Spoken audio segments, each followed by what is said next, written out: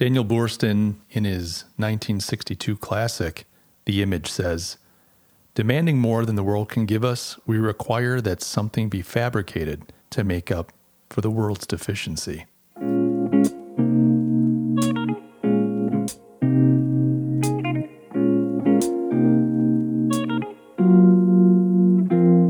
You're listening to The Currency. Welcome. I'm your host, I'm Mike Gaston, and this is episode number 82. The date is February 21st, 2021, and today we're going to answer the question, where should I get my news from? I get this question a lot, and recently I was talking with a friend on the phone, and he's like, gosh, where does one go to get good news? Like, where can you go? What can you trust? We're living in an age of fake news. We've had that phrase bandied about. Now, President Trump made it popular, but he isn't the originator of that phrase. That phrase has been used by the left and the right to accuse each other of falsehood, of manipulation, and so on. But you know, it's a really simple mind that looks at the news today and thinks, well, I'm getting the truth. You know, Anderson Cooper and Jake Tapper and all these guys, they're giving me the truth. It is the very simple mind that thinks that. And I think the problem for the average person, the person that desires the truth, the person that wants to just know what's going on in the world around me, is that all of these outlets, left, right, and center, are not really providing good information. They're not providing good information, not information that you can trust. And of course, we tend to look for news based on our own political affiliation, worldview, and leanings. If you're really into the markets and the economy and so on, you tend to go to the Wall Street Journal, maybe The Economist, some of these financially oriented news organs. If you're into, left-leaning Democrat, progressive politics, you're hitting a lot of the mainstream kind of CNN, MSNBC. I would also add that a lot of just average people turn those on because they're just big brands. They're not aware that this is necessarily progressive news. They're just thinking, well, this is the trusted, verified, well-known source for news. It's kind of like the Cheerios of news sources, just a big brand. You know the brand, you trust it, and so you just consume it. If you're a right-leaning person, right-wing kind of guy or gal, you're listening to Fox News and some of the alternative sources online, things like OAN, which is I don't even know what that stands for. Once America News. I don't know what that stands for, OAN. But there's some of these kind of rebel news organizations, these little networks trying to pop up on YouTube and so on. And all of us are checking out various commentators that we like to listen to, again, based on our worldview. But the problem with all of these is that they are biased. And not only are they biased, but they don't often tell us the news. They don't cover things that are happening. They don't give us the information that we need to be able to make good decisions. In almost all cases, we're being manipulated. We are being propagandized, if you will. And we're really just having to choose, well, which way do I want to be manipulated? What stories do I want to be fed? What ways do I want to be molded, and what ways do I want my perspective to be skewed? We're kind of identifying ahead of time, well, I'm kind of right-wing, so I want to listen to, God rest his soul, Rush Limbaugh or Sean Hannity or, fill in the blank. There's a bunch of pundits. And if you're a left-leaning person, you're gravitating towards those folks. Now, the mainstream news media has been able to kind of capitalize on its position as mainstream, these big trusted brands. But as you start to peel away, and you don't have to peel away too much, you start to listen, peel away some of the layers and get behind what they're saying, you start to realize very quickly that this is also slanted. This isn't objective information providing. This is commentary. This is reframing situations. A couple episodes ago, we talked about that story in Time magazine. You wouldn't think of Time as like a left-wing progressive mouthpiece, would you? And you shouldn't. I mean, Time is a classic news magazine in the U.S. And yeah, you go, well, it's maybe center. People tend to think of Time as like center, maybe a little left of center. Like people, I don't think people know. But you read that article, and this is a very left-leaning article. It talked about people that actually, admittedly, proudly manipulated a national election for the president. They manipulated it. They used data science. They used activists. They used all kinds of methods. They actually used the law. They tried to get into states and get election officials to change the law at the last minute to take away the fair, level playing ground and to weight the scales, to mix my metaphors, in the favor of the side that they wanted to win. This wasn't about wanting to make sure that the election was fair or that it was honest. It was about trying to get a certain result. It was all holds, or no holds barred, rather, to get rid of the sitting president and to make sure that whoever can get in there. Turned out to be Joe Biden. Now, Time Magazine, the way this article was presented, this was heroic, this is wonderful. But whenever they spoke about Trump or his team, it was always Trump and his henchmen. I mean, if that's not manipulation, now this is from Time Magazine, a news organ, a platform, a brand that we all tend to trust, that we think of as a classic American news organ. And my point here being that we really can't go to any of the mainstream media if we're looking for good information. Now, there is a large cohort of people in this country that want to be fed something. They want to hear a certain narrative. They don't want to have to think. They don't want to have to feel uncomfortable. They don't want to have to maybe question things or see the world in a way that doesn't necessarily line up with their own worldview, with their own belief system, with their own narratives. And those people are going to, hold on to these platforms and get their information from them. They're going to keep the TV running in the background. They're going to watch videos. They're going to listen to podcasts from branded, trusted news sources, not because they think it's superior, not because they think it's more true, but because it's what makes them feel good. But today I'm going to answer the question, well, where does one go to get good information? What does one do if one really is hungry for the truth? If you want to get good information, if you want to have a source that provides you real news and allows you to see the world unvarnished, allows you to make your own decisions about the world around you, where does one go? I'm going to answer that today.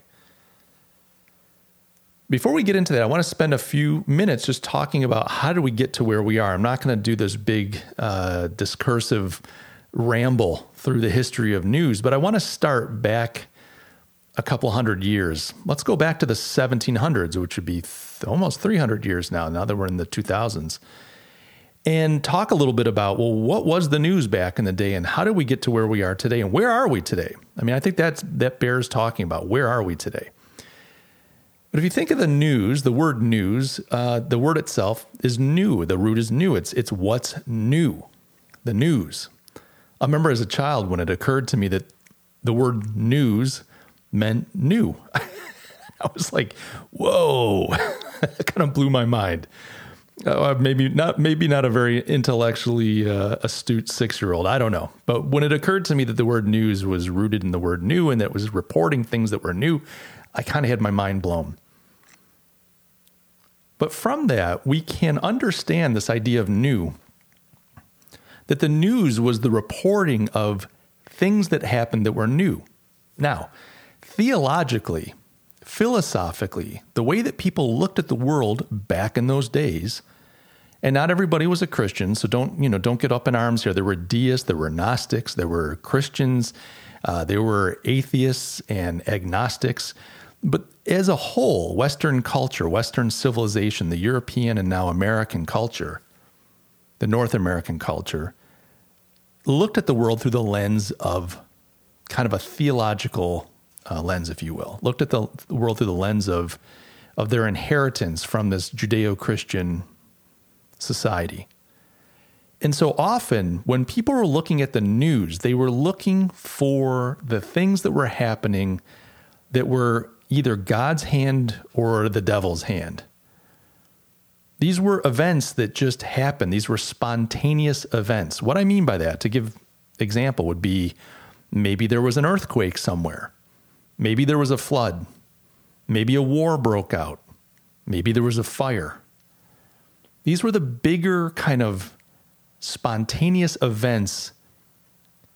They didn't always have to be natural, meaning it just wasn't an earthquake. It could be a war. It could be a man-made thing. It could be a fire that burned down a city, which, of course, would be a natural event applied to a human institution or structure.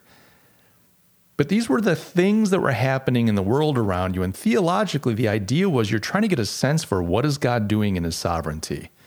What good and what evil is happening in the world around me. Now, there wasn't necessarily enough of these events to cover what we now have as a daily news cycle. These were often monthly broadsheets, maybe a front and back page made possible by the printing press. One of our founding fathers, Benjamin Franklin, was also a printer, put out a broadsheet, a newsletter or a newspaper, if you will. These things came out on a regular basis. They were not daily. They were often just monthly. And it was just an update. Famine here, a bumper crop over there, earthquake here, mass migration there, an invention discovered. These were the events that happened just in the day-to-day life of human beings. These were spontaneous events. They were not manufactured. They were not created. And people would want to sit down and read these papers to understand what was going on in the world around them. They weren't looking to have their worldview changed. They weren't looking to be propagandized. This wasn't about manipulation. Now, look, there were broadsheets that went out. There were brochures that went out and leaflets that went out that might argue a political position, that might make an argument against a certain movement by an enemy, meaning, the king is going to proclaim this new thing and this broadsheet's going to go out anonymously to try to fight it, et cetera. I mean, it's not that people didn't have opinions. It's not that people didn't try to sway one another to make arguments, to fight for what they thought was right. But when it came to the news, it was a reporting of these events that just spontaneously happened. Now, over time, news shifted from being a reporting of spontaneous events to becoming something to be consumed, something to be enjoyed. And what people started to figure out was that they could create news items. I quoted Daniel Boorstin at the open here. And Boorstin, in his book, The Image, talks about this concept of the pseudo-event, the pseudo-event. A pseudo-event is this created or manufactured news story. And he makes the argument, he made this argument back in 1962. I said 62, it could be 61, I think it's 62. That, in a book well worth reading, by the way, The Image, if you haven't read it, you should definitely check this out. It was written in the 60s, but my goodness, is it appropriate. More so than he even realized when he wrote it today. I mean, it's just mind-blowing. When you read this, you just see, wow, we've come so far, and he was spot on. But this idea of the pseudo-event, this is a manufactured event. So let me give you an example of a pseudo-event so you can kind of get your mind around this. Let's say, for instance, you're part of a not-for-profit. And this not-for-profit, raises funds for kitty cats and puppy dogs. Isn't that sweet? And they've been around for 30 years. And you're trying to figure out, well, how do we get some publicity? How do we get some visibility? We need more donors. We need some support. Nobody really cares that much about what we're doing, but we really care about the kitty cats and the puppy dogs. So you have some genius marketing guru on your board, and they say, well, hold on a second. Let's create an event. Let's do a 30-year anniversary event. We're going to do a big dinner. We're going to invite a bunch of dignitaries. We're going to do a big giveaway. We're going to do, one of these charity auctions. We'll get. I'm friends with a local newscaster. We'll get them to be the MC. Maybe we can get a couple local celebrities, people that are well known for being well known. That's a celebrity, someone who's well known for being well known. These are pseudo people. We'll put something together to celebrate this 30th. Now, a pseudo event often is based on something true. They are turning 30 years old, but who cares? I mean, 30 years old, big deal. It doesn't mean anything to anybody. But they can take this truth and manufacture an event. And because they pull in, and because they invest a lot in this, by the way, time, not just money, but time, they create this event. They pull in the right people. They're going to get coverage. The news media is going to come down. They're going to cover this thing and so on. And all of a sudden, you've created a pseudo event, this 30th anniversary. You get dignitaries down. You get some of the, the hoity-toity of the society. The hoi polloi, I believe, would be the people. The commoners, I think, is the hoi polloi. But you get the hoity-toities down there. And all of a sudden, you've got this real thing. It's like, oh, my gosh, 30 years, congratulations. And there's a news story. And wow, this, kitty cat puppy dog sanctuary. And what a wonderful thing they've done for our community. 3 decades of serving the local community. And, well, there's the mayor and there's that, MC that everybody sees on their nightly news, the local news, gal who's very serious, et cetera, very respected. And the next thing you know, you've created a news event. It's a pseudo event. It's not a real thing. I mean, it's physically real. It happened, but it's just kind of made up. And by being made up, it creates an opportunity for coverage. Now, there's a thing here going on. When you're doing a monthly broadside or broadsheet or whatever you call these things, you're not going to put that in there. You don't have room for it. You want to keep room for things like earthquakes or, giant whales swallowing a ship. These are the things that make the news, kids. These are the events that happen just kind of surreptitiously. I can't say that word. What am I doing? I'm going to sprain my tongue if I'm not careful here. I'm not even going to try. I was stopping for a minute thinking, well, I've got to figure out how to say that word. I'm not even going to cut this out. I'm leaving it in. We're moving on. But the things that just happen, you're not going to put in a 30th anniversary if you put a broadside out once a month, front and back sheet. But if you've got daily news, if you've got on-the-hour news cycles, you're going to cover that thing. It's going to show up. It's going to show up on some local television. It might show up in a local newspaper and so on. And what it ends up doing is, what's really fascinating here, it provides content for the news organization to put out there. So then all of a sudden there's a news story they can talk about. They can chit chat for, 45 seconds on that evening's news, maybe have a couple photographs or maybe some live video, maybe have somebody on site with their little microphone saying, thanks, Donna, I'm here now as they're doing the auction and people look so happy. Okay. And the other thing that it ends up doing is it lends credibility now to this little kitty cat puppy dog not-for-profit. Wow, 30 years, a big deal. Oh, big part of our community. Look, they're on the news. If they're on the news, they must be important. So these pseudo events are kind of self-feeding. The other thing that they do is they spin off other events. So for instance, on a national level, the presidential debates, totally a pseudo event. And Boorstin talks about these. We're watching these debates like we're figuring out, which candidate's going to be better. Well, think about this. Do you think a president has to, on the spot, in less than 2 minutes, come up with an answer to a really tough international problem that's sprung on him or her? Is that how it works? Like the best person? So this is what happens, right? You've got some news hack or panel of hacks. They're going to ask these candidates a question. The candidates aren't supposed to know the questions ahead of time. So they've got to be really good.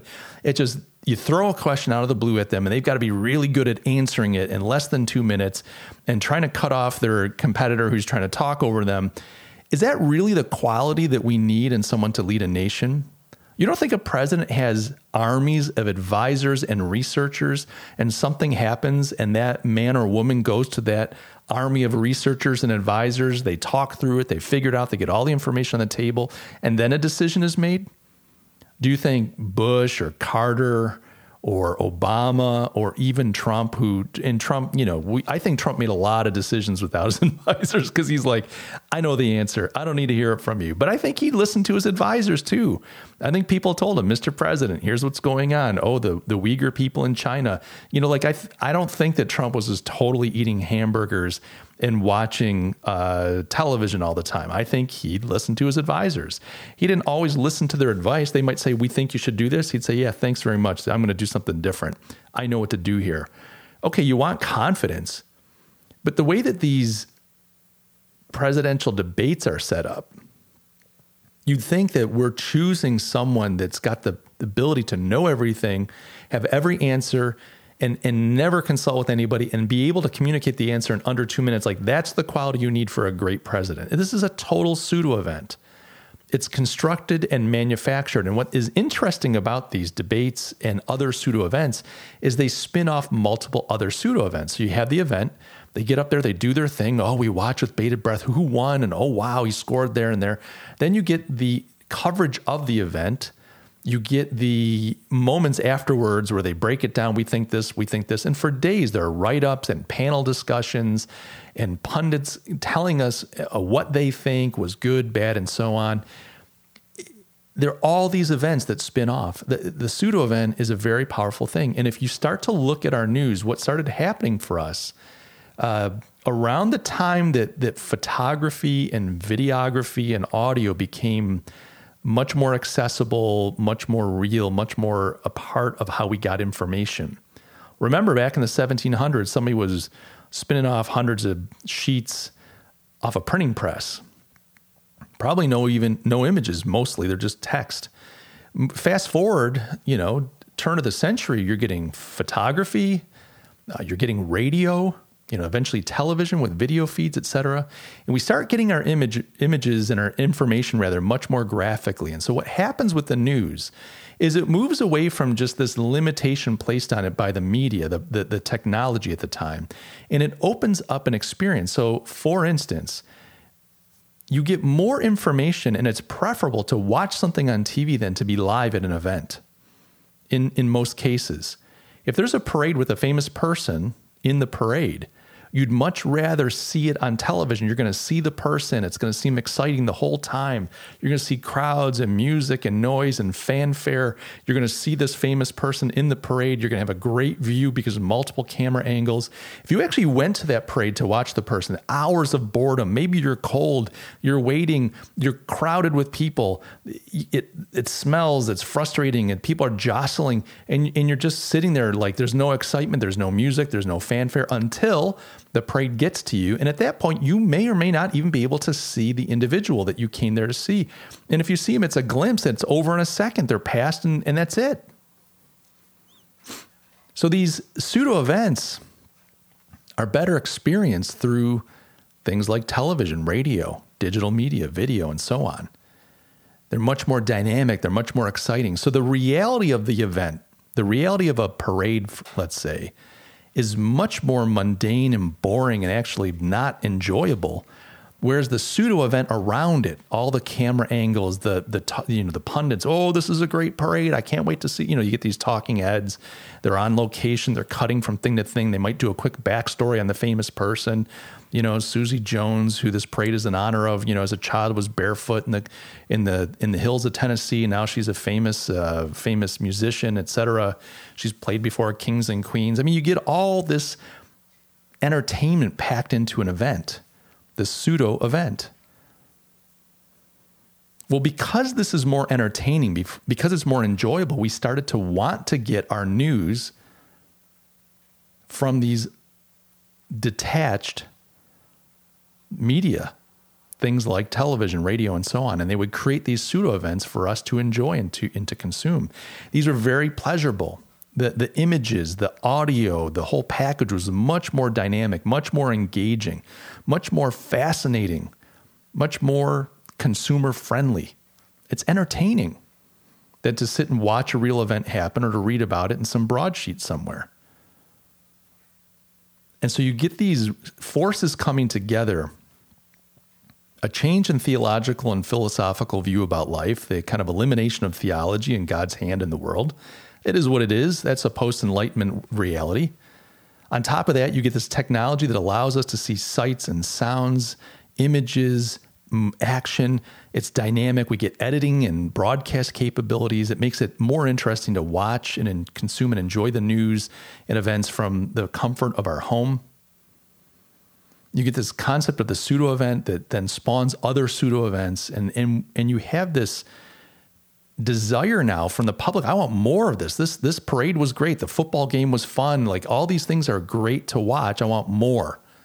And this is where you get these, pundits afterwards, and we're going to break it down, and let's talk about what the quarterback did well. Let's talk about what he didn't.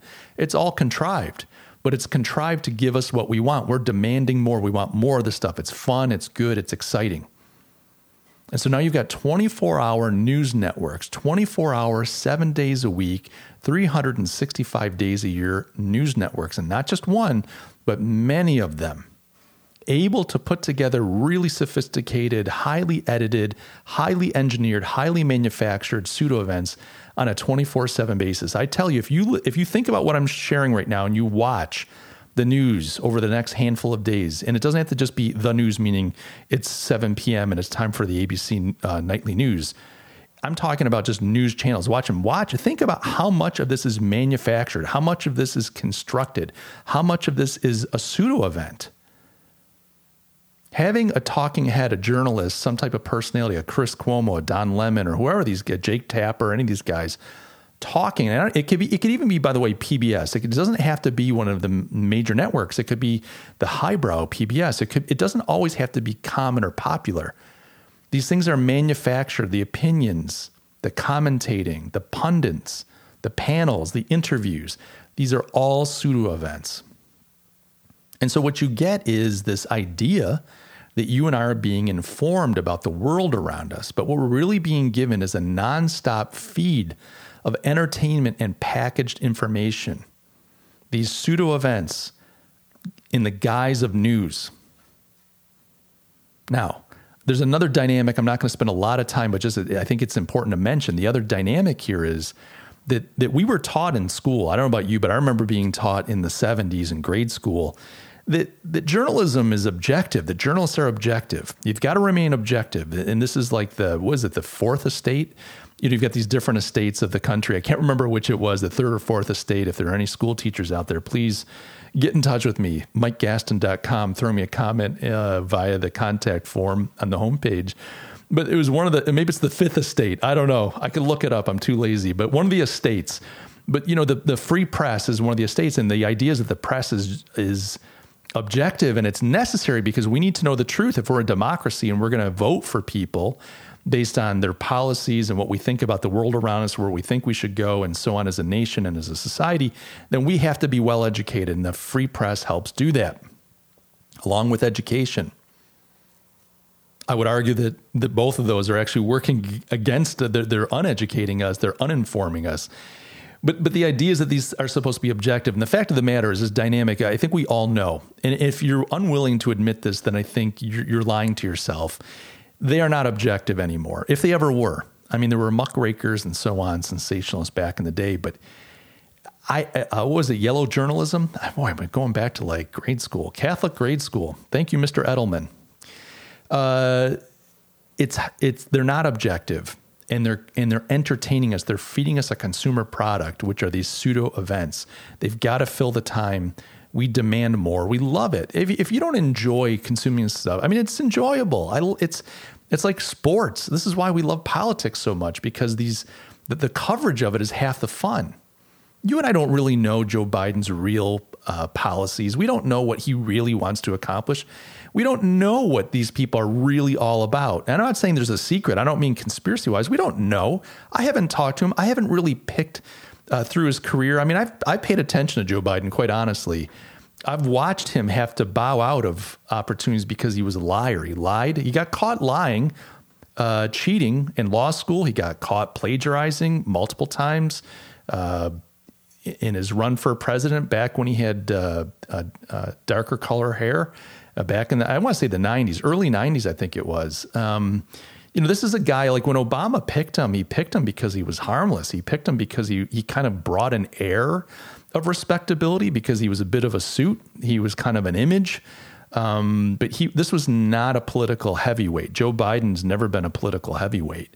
So that said, like, I'm aware of Joe's propensity to not tell the truth, to embellish, to bullshit, quite frankly. He's an Irishman. Give him a break. He can't help it. But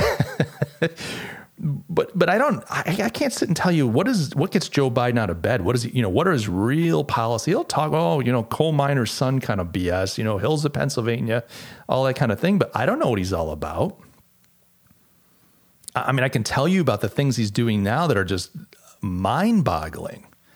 The executive orders, the transgender stuff, I mean, shutting down the pipeline, putting thousands of people out of work. And we've had more than 100,000 than they were expecting. I think there was like 800,000 jobless claims this last month, which was 100,000 more than they were expecting. I don't know what's going on there, but my point being, we feel like we know these people. We feel like we know their policies. We feel like we've been educated really, Joe Biden this and Joe Biden that. And, we read their biographies that they don't even write. They get ghostwriters to write. These are all pseudo events. They put out a book. Someone put a book out. Let me learn about them. You're not learning about them. This is manufactured information, often based on some element of truth, but it's manufactured. So what you've got now, and we're going to get to the answer of how do you find a good news source. What you've got now is 24/7 pseudo events. There are more pseudo events being reported. We're consuming more pseudo events. These are pop culture references. These are flaky, thin, sugary, sweet candy events. These are not meaty, substantive events. They're not happening spontaneously. These are not the things that are going on in the world. These are not the dynamics and the forces that you and I need to be aware of to understand the world around us. Do you understand what's going on in Russia? Do you understand what's going on in China? Do you understand the forces, the drives, the dynamics? Do you understand the 100-year arc of the Chinese people? Do you understand the 200-year arc of the Bolshevik Revolution and where it's at right now in Russia? No. And that's not an accusation. We don't know these things, but these things have a real bearing. These are the things that happen that we need to understand. Not that you have to become like a historian here to understand your world. I'm just saying we're being reported to 24/7. We feel very informed. And the more up you are on the pseudo events, the more you are considered and feel informed. So when you're with other people, and this is for intellectuals, academics. I mean, we're all a part of this. We're saturated in this. This isn't like, it's just, there's a few, the couch potato schlubs. If you're kind of rolling your eyes and thinking, I'm not a sucker, you're a sucker. I love you, but you're a sucker. Because we're all consuming this stuff. I'm putting myself in there too. I think we just need to be aware of it. And I think there's a way out. You even look at some of the, oh my gosh, Twitter, Trump said this thing. Trump, by the way, I want to be very clear. Trump was the master of the pseudo event. This guy, he knows the pseudo event. He understands it. He knew how to create drama. He knew how to create chaos. He knew how to capture the news cycle. You don't think that the Trump rallies weren't pseudo events? I mean, they're perfectly orchestrated for media pickup, media commentary, spin-off pseudo events, commentators and people reacting against it and people in love and for it. I mean, Trump was so good at this. He still is. But he's the master of the pseudo event and was well before he was president. This is one of the things about Donald Trump. I mean, he understood it. I mean, he really knew how to make the media dance to his tune. And the reason being is he knew, people hear this and go, oh my gosh, you're saying that Trump's this evil manipulator. No, Trump understood what the media was all about. This is why he always called them fake news. He understood that they were just publishing and promoting and driving and creating pseudo events 24/7. They try to create them. If you look at the daily, press secretary, now it's Jen Psaki. So that alone is a pseudo event. That's just a pseudo event. But then each news person is trying to create their own pseudo event by asking some tough question, a gotcha. They're trying to get you. They did this to the Trump press secretary, whether it was Huckabee or Sarah. What's her name? Sarah Huckabee, something Huckabee. Or this Katie McEnany. I mean, it was always this, Jim Acosta grandstanding. Oh, he's trying to show what. That's not him just being an egomaniac. He was trying to create an event. Him getting kicked out. They loved that. That was a pseudo event. Then they could take him to. They could take the Trump administration to court and fight it. Another pseudo event. They just keep making their own news. They create their own news. But what you've got now with the news system, and I was saying a moment ago, Trump understood. That's why he called them fake news. He was part of it. He knew how to make them dance because he knew what they were desperate for, and he'd give it to them. And I think they hated him for it. It's like, I hate you, but I love you. It's like, I need you. Trump made them, just like Obama was the best gun salesman for America for 8 years running. Gun sales went off the charts when Obama was president. I think Trump sold a lot of news. He made the news media quite rich. But what you've got now is this kind of marrying of the pseudo event with propaganda. You've got the news media picking sides. They have a progressive vision for where they're trying to take the country. And so they create pseudo events, they report pseudo events, and they're pushing propaganda. They're trying to mold the way that we think and see. They're not just trying to entertain us. They're not looking to create media events just so that they can fill their slots and capture eyeballs. They want you and I to see the world a certain way. And so you have this kind of marriage of propaganda and the pseudo event, and it's quite disturbing, especially when the average person doesn't seem to understand what's going on around them. So what do we do? How do we find a good source? And the answer is actually quite simple. The answer is twofold. The first part is there are no news sources that you can turn to. It's that simple. There are no news sources that you can turn to. You go, well, Mike, then what do? Do you watch a lot of different news sources? Do you have to start bringing lots of feeds in so that you can kind of try to take the best parts and spit out the bones and kind of get a view that you've put together through a composite view from all these different sources? No. The way that you can get good information is to step out and ask a different question. You have to ask the question, what is my source of understanding about the world that I find myself in? How is it that I understand the world I find myself in? What lens am I looking through to understand the world that I find myself in? Now, that might seem a little conceptual or abstract. Here's what I am recommending. I am recommending that you don't necessarily chase after news information. Trust me, in the world we live in, it's going to come to you. It's next to impossible to avoid information coming in, whether they're pseudo events, real information, or propaganda. You are going to experience it. That's the reality of the world we live in. Unless you become like Professor Ted Kaczynski and you live disconnected from the world in some shack somewhere and you're sending little packages around to get the people's attention. God forbid. But if you're listening to this podcast, the odds are you're getting information. You can't help but avoid it. So don't worry about that. What's more important is what kind of lens do you have to evaluate that information? And a lot of us we just think, well, I'm smart. I won't be manipulated. I know better. We all think that. Everybody thinks that. There isn't anyone that thinks, if there is very rare. There isn't anyone out there that says, well, I don't know. I'm pretty stupid. I'm not going to know a lie when I see one. I'm not going to know manipulation when I experience it. I'm not going to know propaganda. We all think we understand it. There's a whole nation of us, 300 million plus of us, that think that we know the truth, that we're going to understand it when we see it. We all think that we're going to know if our spouse is not faithful to us. We all think we're going to know that when we buy that car, we won't get swindled, that we'll know better. We'll know if that salesman's trying to swindle us. We think we all know, we all think we know. The fact of the matter is we don't.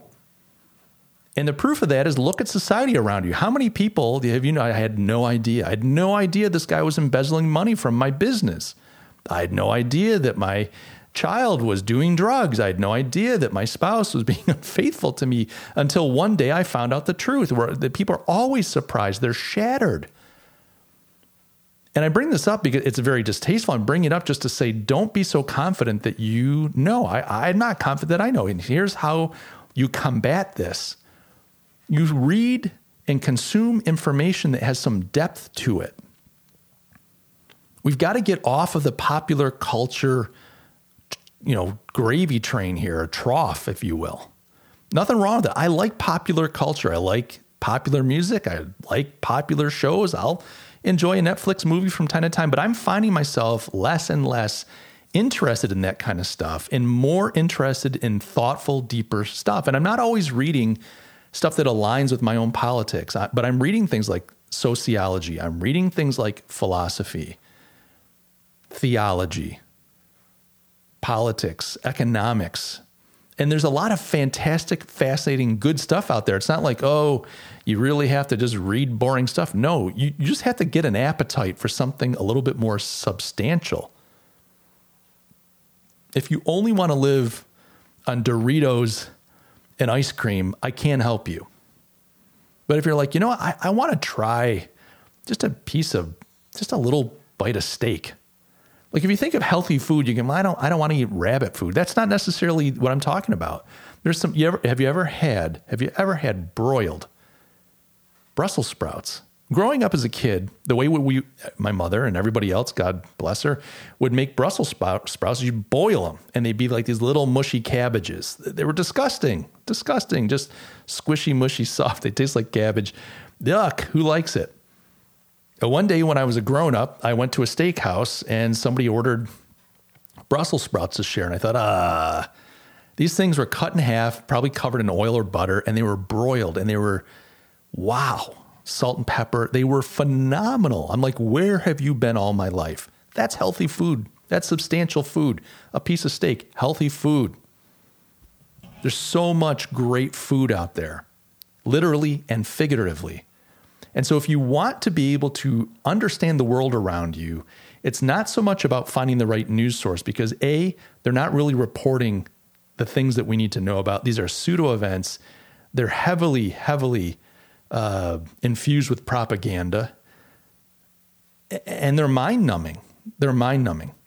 But if you spend the time to go a little deeper, to read books that have some depth to them, these don't have to be, by the way, all nonfiction, philosophy. Read some of the classic literature of the Western hemisphere. Some classic literature alone will just get your mind thinking on such a different level. Maybe read some amazing Russian literature. Solzhenitsyn or some of these other folks. I mean, there's just some amazing, amazing work. And when you read it, it's so pleasurable. It's enjoyable.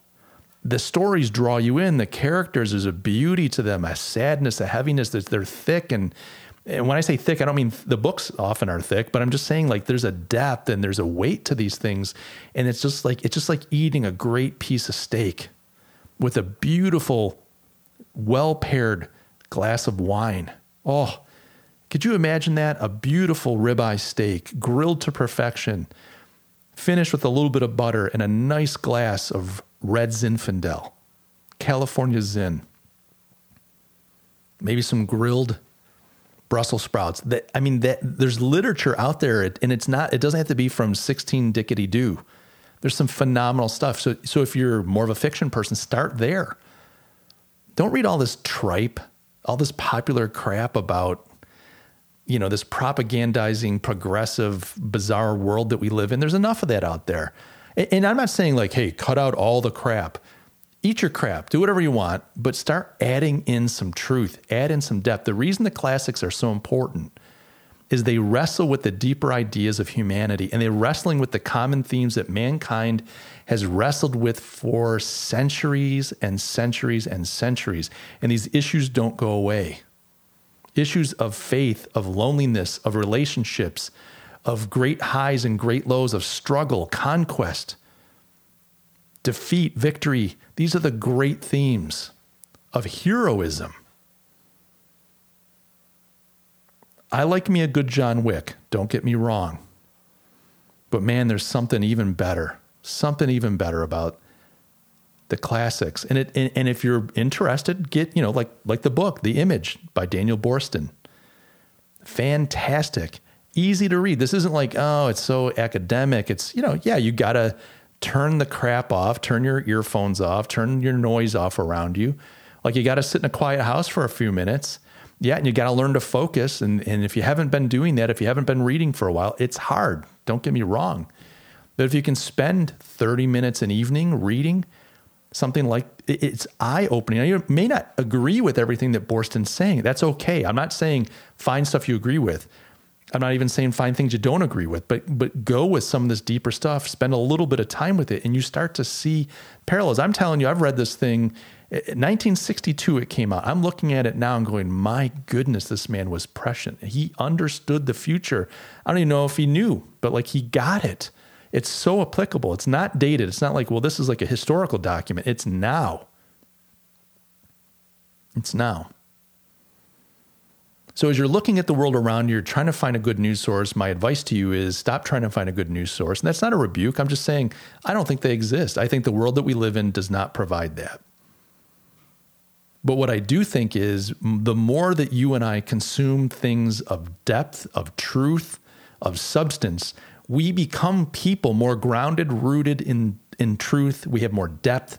We have more substance. And then when we are confronted with things like pseudo events and pseudo people, and I'm not saying fake people, but we're taking our cues from celebrities. What are celebrities? Are not heroic. They haven't accomplished anything great. They haven't changed the world in an important way. They haven't laid their lives down in any way significant. They haven't done something in the name of truth come hell or high water. These are people that have good publicists, that look good, that they're movie stars and musicians and pop idols. They're celebrities. They're well known because or for being well known. They're empty. They're a human walking tautology.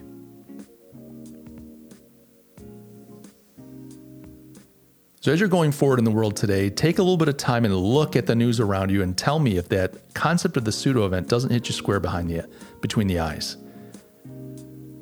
It's fascinating. And if you're interested in finding a way forward, if you're interested in living a more truth-oriented, truth-centered life, if you want to be free from being manipulated and propagandized, you want to be able to think for yourself,